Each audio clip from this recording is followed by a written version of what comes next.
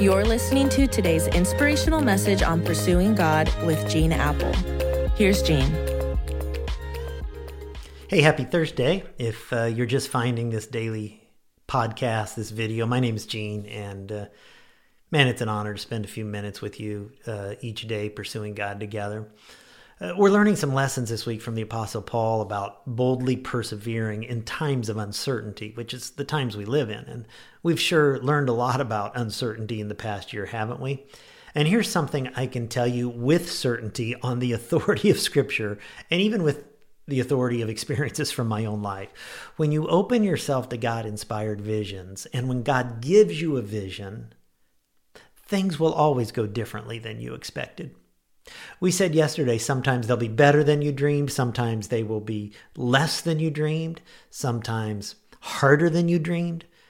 But they will always, always, always be different than you dreamed. So what do we do then?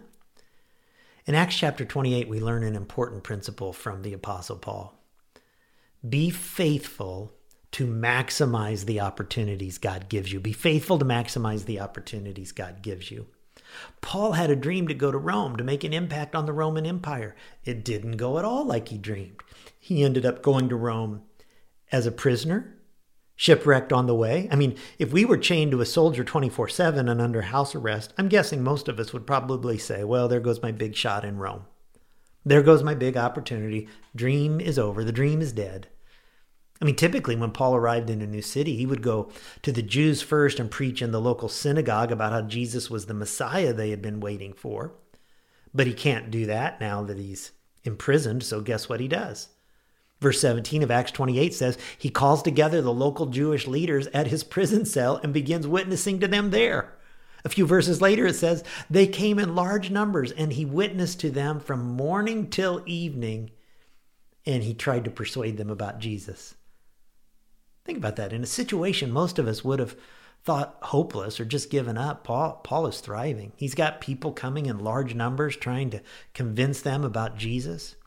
And in addition to the Jews, Paul's got Roman soldiers, guards chained to him 24 hours a day for 2 years.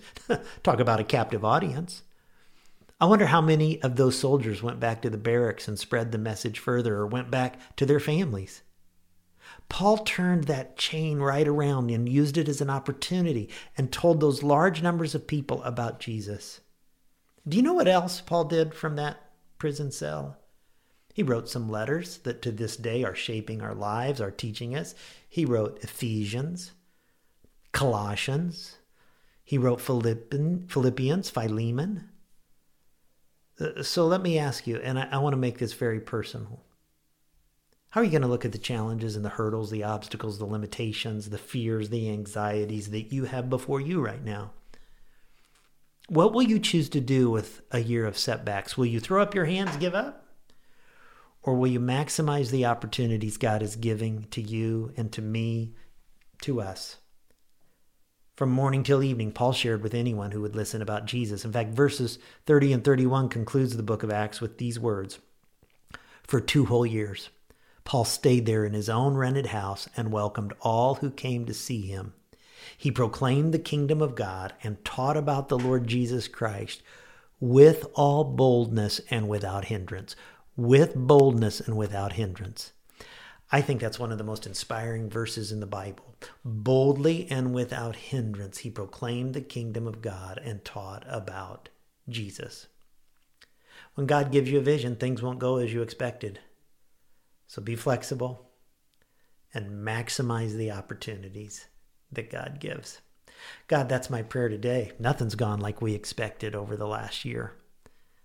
And yet you keep surprising us with new opportunities. I see the way that you're working through Eastside. I see the way that you're working in lives and in schools and in businesses and in communities. And God, help us to be open today to the ways that you want to use us, so that boldly and without hindrance, your work can go forward in this world. I pray in Jesus' name.